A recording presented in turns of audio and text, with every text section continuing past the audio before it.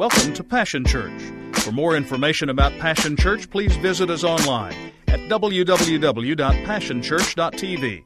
Now let's join the service already in progress.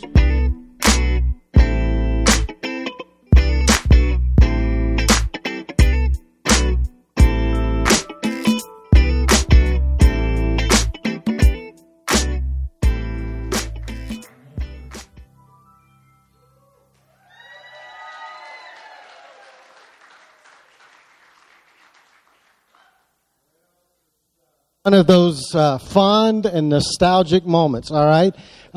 We had the homemade sweaters. Do you know that his mom made all of the sweaters for him?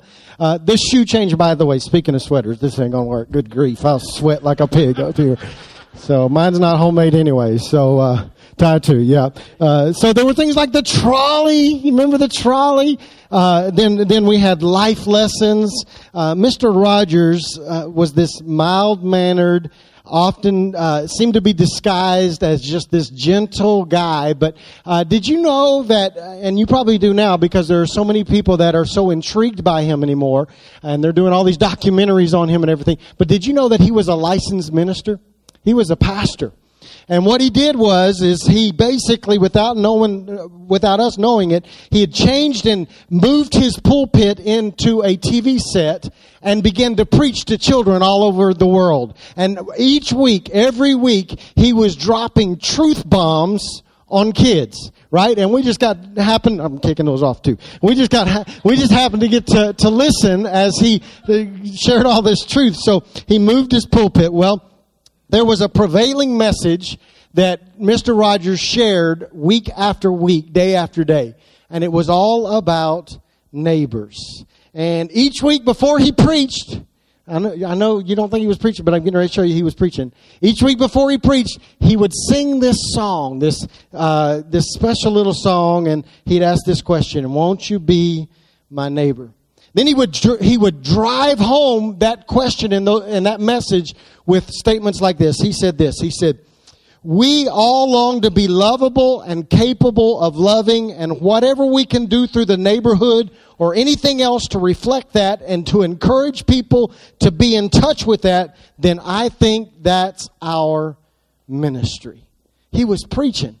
He was preaching week after week. But I have a question. Where do you think Mr. Rogers came up with all this sermon material? Week after week. Where do you think he got the idea about neighbors and neighborhoods and all this stuff? I would suggest to you that he got all of that information and all that material from the original Mr. Rogers. Jesus. Jesus may have never sung a goofy song on a set and sat on a stool and changed his shoes and all that kind of stuff, but he taught us about neighbors. Perhaps one of his greatest lessons and most important lessons was the one that he taught us in Luke chapter 10. I want you to join me there this morning. Most of you have heard the account that I'm going to read all of your lives. I'm going to read it out of a different version so that maybe it'll arrest your attention a little bit and you'll get it fresh and new. But listen to what happens.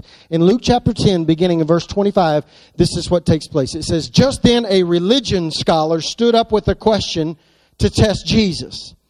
Teacher, what do I need to do to get eternal life?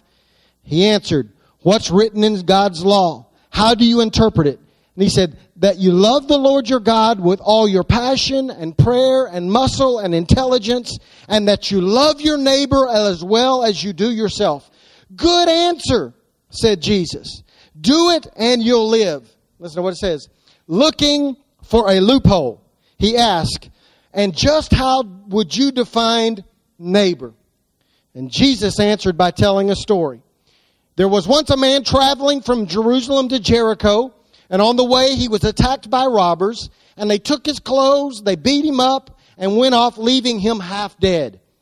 Luckily, a priest was on his way down the same road, but when he saw him, he angled across to the other side. And then a Levite religious man showed up, and he also avoided the injured man. And finally, a Samaritan traveling the road came on him, and when he saw the man's condition, his heart went out to him, and he gave him first aid, disinfecting and bandaging his wounds. Then he lifted him onto his donkey, and he led him to an inn and made him comfortable. And in the morning he took out 2 silver coins and gave them to the innkeeper, saying, "Take good care of him. If it costs any more, put it on my bill. I'll pay you on my way back." What do you think? Which of the 3 became a neighbor to the man attacked by robbers? "The one who treated him kindly," the religious scholar responded. And Jesus said, "Go and do the same." This is an incredibly rich account. It's certainly one of Jesus' most famous parables that he tells. He's teaching us a lesson. It's rich, and I could probably spend the entire series in this one account because there's so much. But there are some other things we want to dig down into. So this morning, I just want to mention a couple things and then teach us. And maybe, I hope, you guys know after being with me now for 10 or 11 years, some of you, that I don't have a problem usually challenging you. So we're going to be extremely challenged in this series together over this month. But I think that's okay. I think we need to be. So let's just a few things. First, I want to tell you that the Jews were neighbor haters. There's no other way to put it. They were neighbor haters. The Jews literally hated the Samaritans. The Samaritans were considered half-breeds. They weren't purebloods. They didn't have the socioeconomic status of the Jews. So the Jews literally hated them. They looked down on them. They avoided them. In fact, the Jericho Road, the truth about the Jericho Road was that it was a road that was used to bypass Samaria to get to Jericho. There were faster ways to get to Jericho than the Jericho Road. But the Jews developed this mountain path road. I got to walk it not too long ago. I actually got to climb it not too long ago because there's no walking. It's climbing. I got to climb it. And the whole purpose of the road was so that Jews wouldn't have to come into contact with Samaritans. They would avoid them. The road was used for that. The road that was used as this backdrop for this account that Jesus gives was literally nothing more than a hiding place for hate. That's what it was. They literally went out of their way to avoid the Samaritans. And I just have to ask you, none of us would go out of our way to avoid someone, would we? Would we? The second thing I think it teaches us is that Jesus teaches this stark lesson. He uses characters that should arrest our attention to craft this story. The religious folks are those who are supposed to respond and to know and love God. And they're the ones that are supposed to reach out to man and love on man and tend to man and rescue man. And yet the religious folks are the ones that avoid the person in need. There's a lesson in there. And I'm not going to stay there long. I just want to say to you this, that Jesus uses a Samaritan, and he paints this Samaritan as a hero. And what I would say to you about the Samaritan was he was an unexpected person in an unexpected place, and he responds.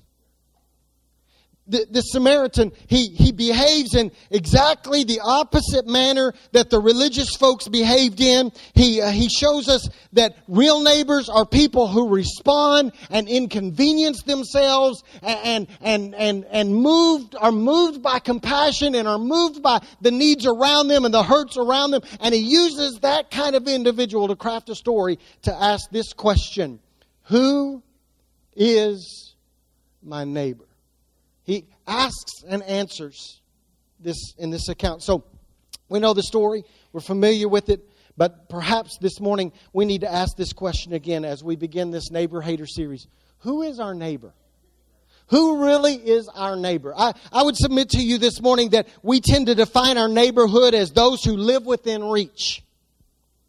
I've noticed that we tend to confine our concept of our neighbor, our neighborhood, to those on our block, those in the same area code, those with the same zip code, those with the same style of house that we have, those that have the same look that we have. They're familiar to us. They resemble us. We say those people are our neighbors. They're like us. They're our neighbors. But Jesus does this. He redefines and He expands our neighborhood. I want you to notice that Jesus redefines who our neighbor is. He expands the concept of neighborhood for us. And He says that a neighbor is anyone in front of us who may be in need. Are y'all here? I heard you during worship. You sound like you were here. But are you with me now? Or am I making sense? Jesus redefines our neighborhood. He redefines and expands this concept of who is my neighbor. My neighbor is anybody that is in need. That's who my neighbor really is. He says, it has nothing to do with sidewalks. It has to do with sickness.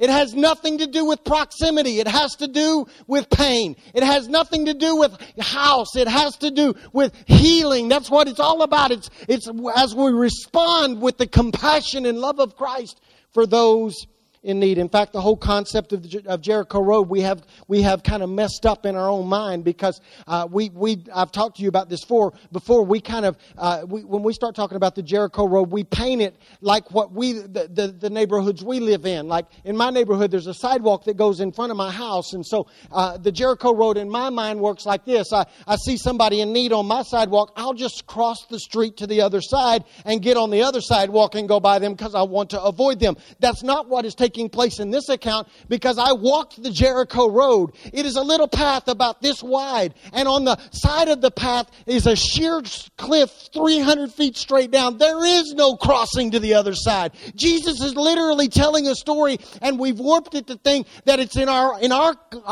definition of what it's like. But the truth is what he's saying is if we respond like religious folks, what we will do is we will literally step over people in need. It's not about moving across to another side to avoid them, going a different route to avoid them. It is literally Jesus saying, you don't care so much that what you do is you literally take an opportunity and you step over people in your path that are in need. There are people in our path that are in need and that are in pain. And those are the people that, regardless of anything about them that we don't like, we, according to Jesus, must define them as our neighbor. We can't step over them. So in other words, what Jesus is literally saying, he's saying, there goes the neighborhood. When you leave where you live, when you walk into a store, Jesus is saying, as you're walking up and down the aisles of Walmart, there goes your neighborhood. He's saying that when you go to get coffee somewhere and you walk in, even though you don't know anybody in there, and even though they may look nothing like you, and they may not live in a house that's like your house, and they may not even dress like you, they may not talk like you, but Jesus would say, there goes your neighborhood. That's the neighborhood right there. That all across the state is our neighborhood. Across the country is our neighborhood. Around the world is our neighborhood, because now Jesus defines our neighbor as anybody that we come into contact with who is in pain. That's our neighbor. We must redefine and expand, because Jesus was trying to teach us that we're all on the same road, even though we live on different streets.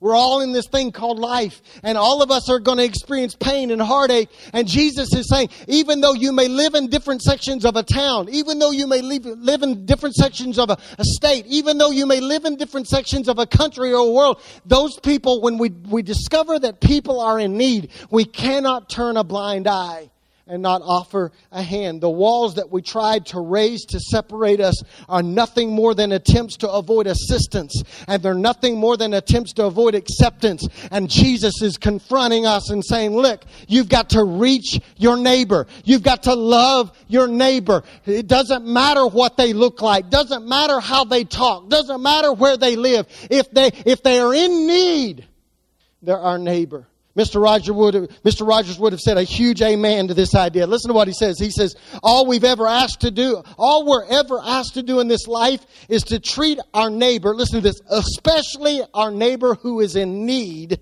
exactly as we would hope to be treated ourselves. That is our ultimate responsibility. He was preaching. All he was doing was preaching the message that Jesus was trying to get us to understand. And Jesus and Mr. Rogers are trying to get us to quit stepping over people that are in our path with a blind eye, saying they're not like me, they don't live like me, they don't work like me, they don't go where I go, they don't live in the same section of town, they're not the same skin color, they don't speak the same language, they don't have the same culture, they don't have the same habits, so therefore they're not my neighbor. They're somebody else's neighbor, but they're not my neighbor. And we literally step over people in pain on the way to church to try to get to people that look like us, talk like us, comfortable within us. I think too many of us are like the religious leader who asked this question. He said, "Who is my neighbor?" I think he was playing games. I know he was playing games. I don't think he was being honest.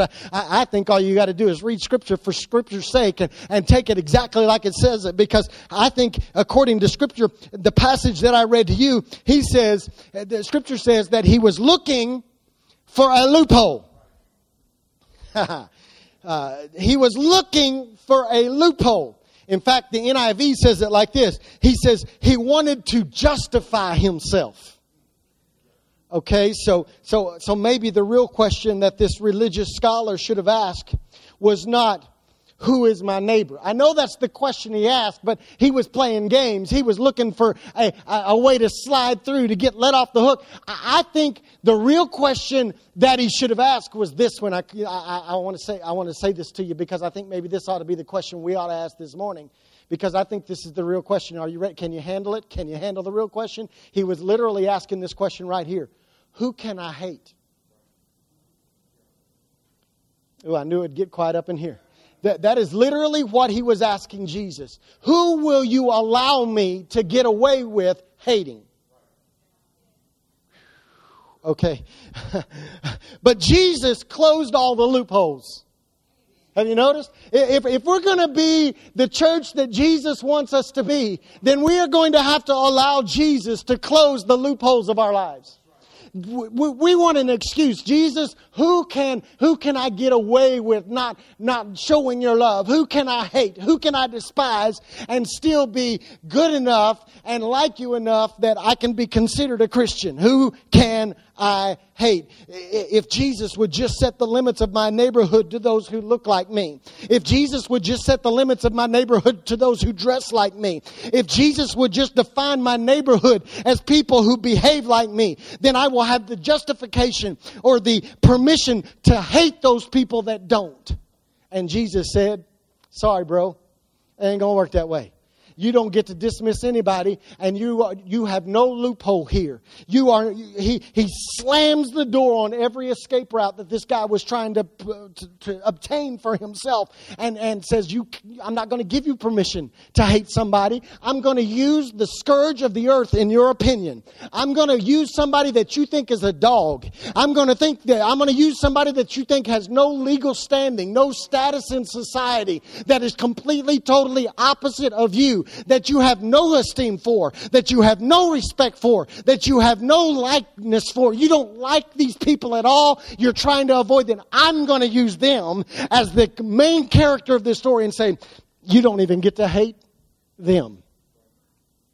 Jesus, in response to the question, makes it clear that geography is not permission to hate someone. Jesus makes it clear out of this account that ethnicity is not the right, gives you no right to hate someone. Jesus says in the story that culture is not an excuse that we have that we don't like or love or care. In fact, Jesus does away with every reason. What does that mean? That means that there's no loophole that allows us to hate gay people.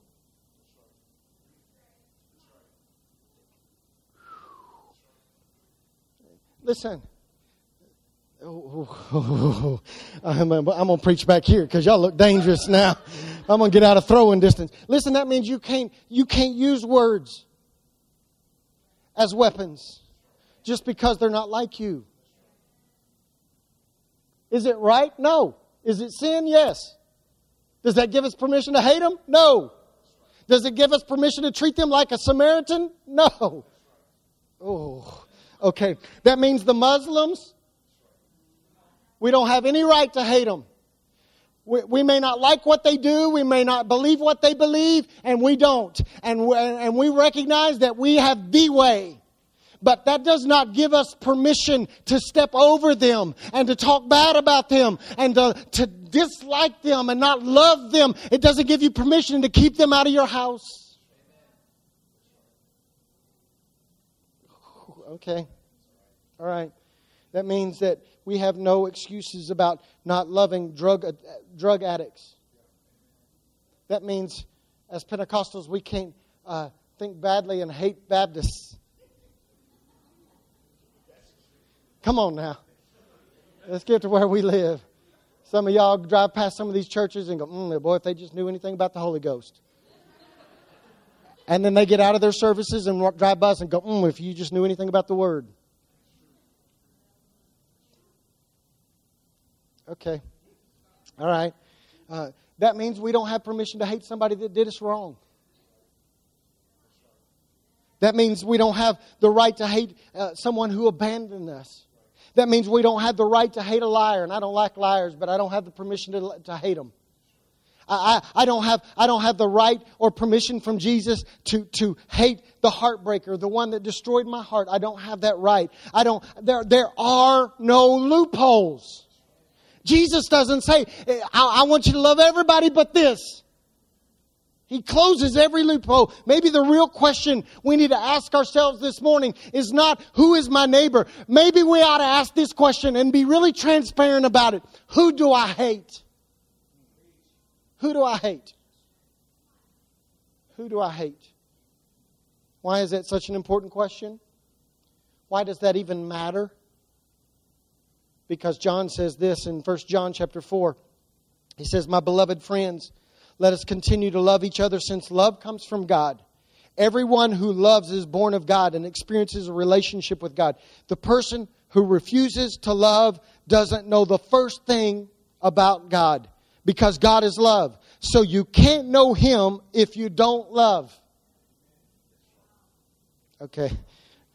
This is how God showed His love for us. God sent His only Son into the world so that we might live through Him. This is the kind of love we're talking about. Not that we once upon a time loved God, but that He loved us and sent His Son as a sacrifice to clean away our sins and the damage they've done to our relationship with God. My dear, dear friends, if God loved us like this, we certainly ought to love each other, unless they're black. Unless they're an Indian. Unless they're Hispanic and don't speak English. Unless they're Asian and look different than us. Unless they're gay. Unless they're a Muslim. Unless they're from a different culture. He doesn't say any of that. John doesn't even go there. He says, my dear, dear friend, if God loved us like this, then we certainly ought to love each other. No one has even seen God ever. But if we love one another, God dwells deeply within us and His love becomes complete in us, perfect love. We, though, are going to love and be loved. First we were loved, now we loved. He loved us first. If anyone boasts, I love God, and goes right on hating his brother or sister, thinking nothing of it, he is a liar. I didn't say that. John said that. Be mad at him. If he won't love the person he can see, how can he love the God he can't see? The command we have from Christ is blunt. Listen to this. The command we have from Christ is blunt. The command from Christ is blunt. It says this: loving God includes loving people. You've got to love both. Did you catch it? I caught it. I can claim all the love I want to for Jesus. I can run into sanctuary after sanctuary and the music start and I can, oh, how I love you, and Jesus is the lover of my soul, and I'm here to worship you, and my heart is turned towards you, and like a deer, and the whole time I'm doing that, if in my heart I hate somebody because they don't look like me, don't talk like me, don't live where I live, then Jesus looks at me like the religious scholar that he talks about in this account, who is literally stepping over people to try to keep going on my path towards God. But I'm leaving people behind that are in pain. And I've allowed myself to receive a loophole, an escape route. I've let myself off the hook. I've given myself permission to do what Christians are supposed to do, which is worship God. But I've given myself permission to hate man. And John says, That's not even possible. That's not even possible. Jesus comes onto this scene, and this religious scholar asks him this question, and he says, who is my neighbor? I still think he should have said, who can I hate? And Jesus confronts the hate in the room. So if Jesus is our example, maybe I ought to just confront the hate in the room. Because some of y'all go to church together, but you won't go eat together. Okay, all right. I probably ought to turn the tape off because I used to be in, I've told y'all this before, I used to be in the church somewhere out east. Some undisclosed location. And we had black folk that they would let come clean the church, but they wouldn't eat with them. We'd have special meals at the church, and they would bring in these black folks to cook the meal, and I'd stand around and watch all my white congregation members eat, and they would never offer food to the very people that was cooking for them. They were good enough to cook, but they weren't. I just got back from Israel on a trip with 50 religious folks. Everybody on the entire bus was saved. There was me, because I'm white chocolate mocha anyway, and Levon. Y'all met Levon. And one other pastor of color. So there were 3 of us. Hey, Casper Lily White is a color. All right? So we're sitting on the bus, and in narrow aisles, and this bus is full of people that are giving their lives to the study of God's words. They're Bible college students. Some of them have already graduated and are on their way to masters. Some of them pastoring churches. And they would walk down the bus aisle, which was tight. And I would literally watch. I started fighting for the aisle row to keep this from happening. I would literally watch as my 2 friends, Levon and Daryl, both my brothers, sit next to me with this small aisle on the bus. I would watch these folks walk down the aisle and step on one of their folks' feet. And they would stop and, oh, we're so sorry, man. We didn't mean to step on your feet. I'm so sorry I bumped you wrong. And then they would come to Levon and Daryl and they would step on their feet and never stop. Never stopped. Never said a word. And I had enough. I looked at Levon and said, I'm about ready to stab somebody in the throat. If they step on your foot one more time, it's going to get ugly up in here because I'm tired of them. And he looked at me and he said, you get it. You get it. I'm asking us to get it as a congregation. I'm looking at you and say, I'm thankful that we're not all white in here. There's nothing wrong with white. But there ain't nothing wrong with black. There ain't nothing wrong with brown. There ain't nothing wrong with any other skin color that you can create. So I'm so thankful that we worship together. Listen. Please don't miss this. I'm so thankful that we worship together. I am. I'm glad. I don't want to worship with all white folks because y'all don't have any rhythm anyway. I want us to I want to be multicultural. I want us to understand that we can worship together. I want us to worship together. I want us to worship together. But don't get too excited. Don't give me a hand yet because I'm going to mess with you. It's not enough for us just to worship together. That's no better than the guys in this account. I want us to do life together. I want our neighbors to talk about us. I want my neighbors in my what I've discovered is a very white neighborhood to begin to ask me questions because there are black folks and Hispanic folks walking into my house on a regular basis, and I want them to come over and I want them to call the police on me and say there must be dealing drugs up in there.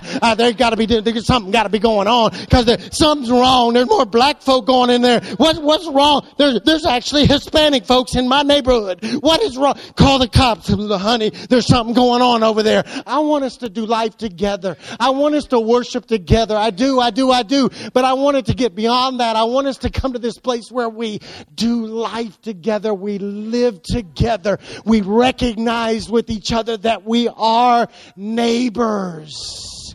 We're neighbors.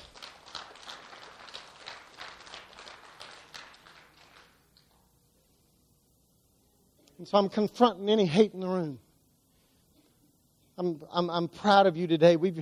Look at the kaleidoscope of colors across this room. Brown, black, white. We've got Jews. We've got I don't know if we got any Middle Eastern Indian flavor, but we're going to get there. We've got to get there. We're family. We're family. And so this is what you say. What are you trying to get? Where are you trying to go? I'm just trying to get you to confront the hate in your life, because you can worship together and give yourself a loophole and say, I did my duty because I worshiped with them. But when's the last time you went to somebody that doesn't look like you? Oh, I'm going to do this. No, don't start that. We're going to have problems. And he said, you know what? I need you to come to my house. I need you to go to lunch. I need us to spend some time together. When's the last time? When's the last time you showed up at 3 o'clock just because you needed a little bit of salsa in your life? Because y'all do know we have a Hispanic congregation that meets here at 3 o'clock that most of you have never darkened the door for, even though they call themselves Passion Iglesia.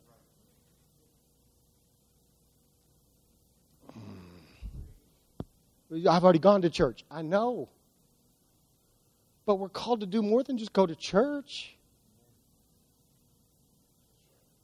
Have I hit it hard enough? Because it's going to get tighter in here as we go. Because next week we're going to talk about the labels we put on one another. And then we're going to talk about skin color. So some of y'all are like, I'm planning vacation right now. I'm out of here. But we got to confront this, because let me tell you what's getting ready to happen when we open the doors to Heaven Gates, Hell's Flames, and we present this evangelistic invitation to people to get saved. People that don't look like us, no, surely not. They might. They actually might. It's possible they could actually get saved. And then decide that the place they got saved was where they want to go to church, but they don't look like us, and they don't drive the same car we drive, and they don't live in our neighborhood. We've got to come to this place where we understand that Jesus said, look, if they're in pain, they're your neighbor. I want to back up 1 second, and then I'll get out of your way. I just want to back up and read this little passage from John again. It says, this is how God showed His love for us. God sent His only Son in the world so that we might live through Him.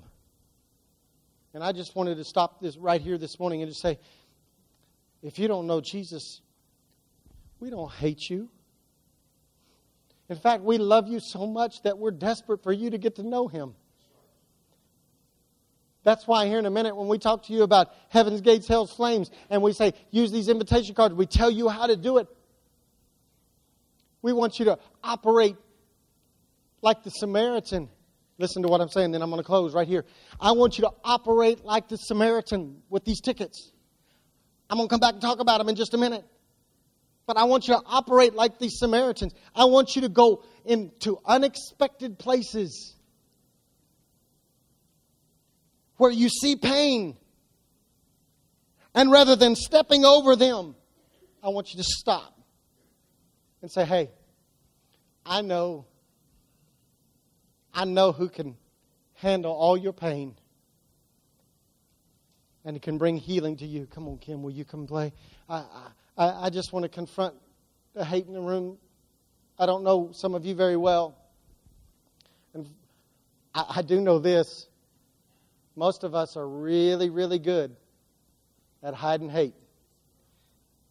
Because to my knowledge, and I'm giving you the benefit of the doubt like I'm asking you to give me the benefit of the doubt. To my knowledge, there ain't nobody in here that's ever been racist inside these four walls. To my knowledge.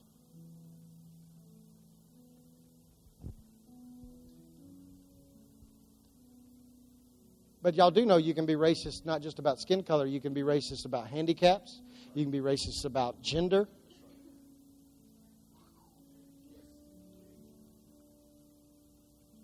And so y'all have done really good at hiding it in here, but I'm exposing it this morning. I would submit to you that if I had to guess, I would guess that most of us have operated a lot like the religious folks in this account recently. We just don't have it on tape. Y'all didn't get that. Nobody was recording us. And so we presented ourselves a loophole. I'm asking you to allow Jesus to close every loophole this morning, so that we can love one another. And I can feel your pain, but you can feel mine too, because it goes both ways. And God is going to teach us how to live and love and find people that nobody else wants and do more than just worship with them. He's going to help us to love on them and to do life together. Would you pray with me this morning? Father, I'm asking you to confront the hate, not just in this room. I'm asking you to confront the hate in our heart. I'm asking any hidden hate, just like the road to Jericho was a hidden path almost to avoid people that this segment of society did not want to run into. God, if we've been going out of our way to avoid,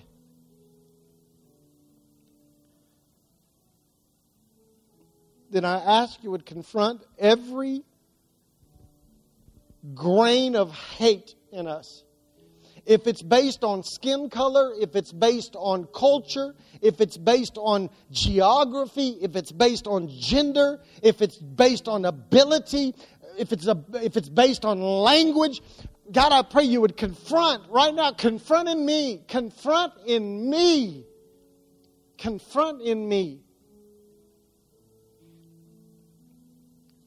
any hate.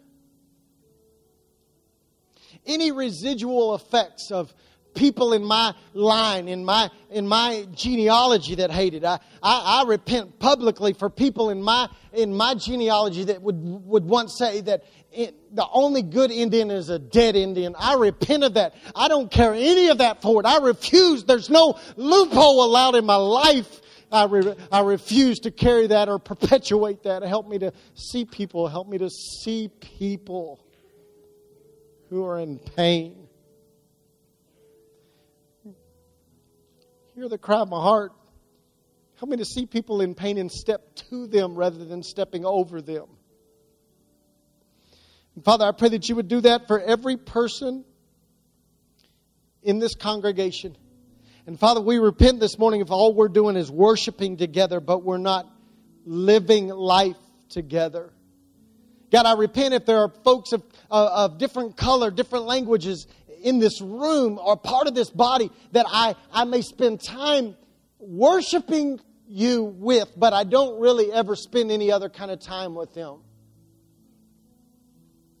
I welcome them in worship. I avoid them in life. I pray that you would break that down in us right now, and this would become a place where people just love people. That we would be madly in love with you, Jesus, and we would show that by how we love others.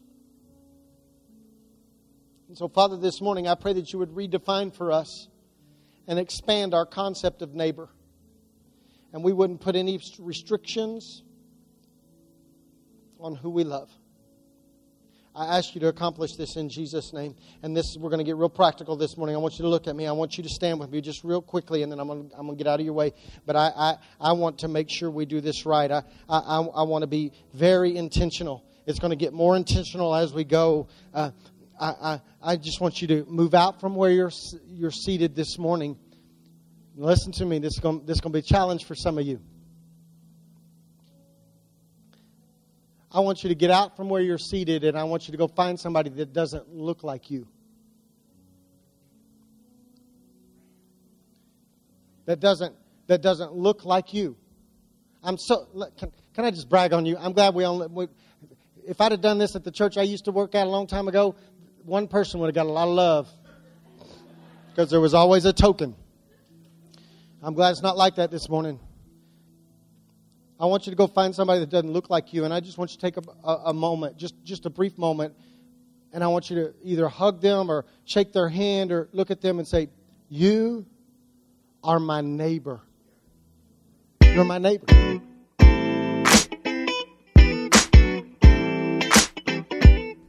It's been a privilege to have you join us for this time of ministry.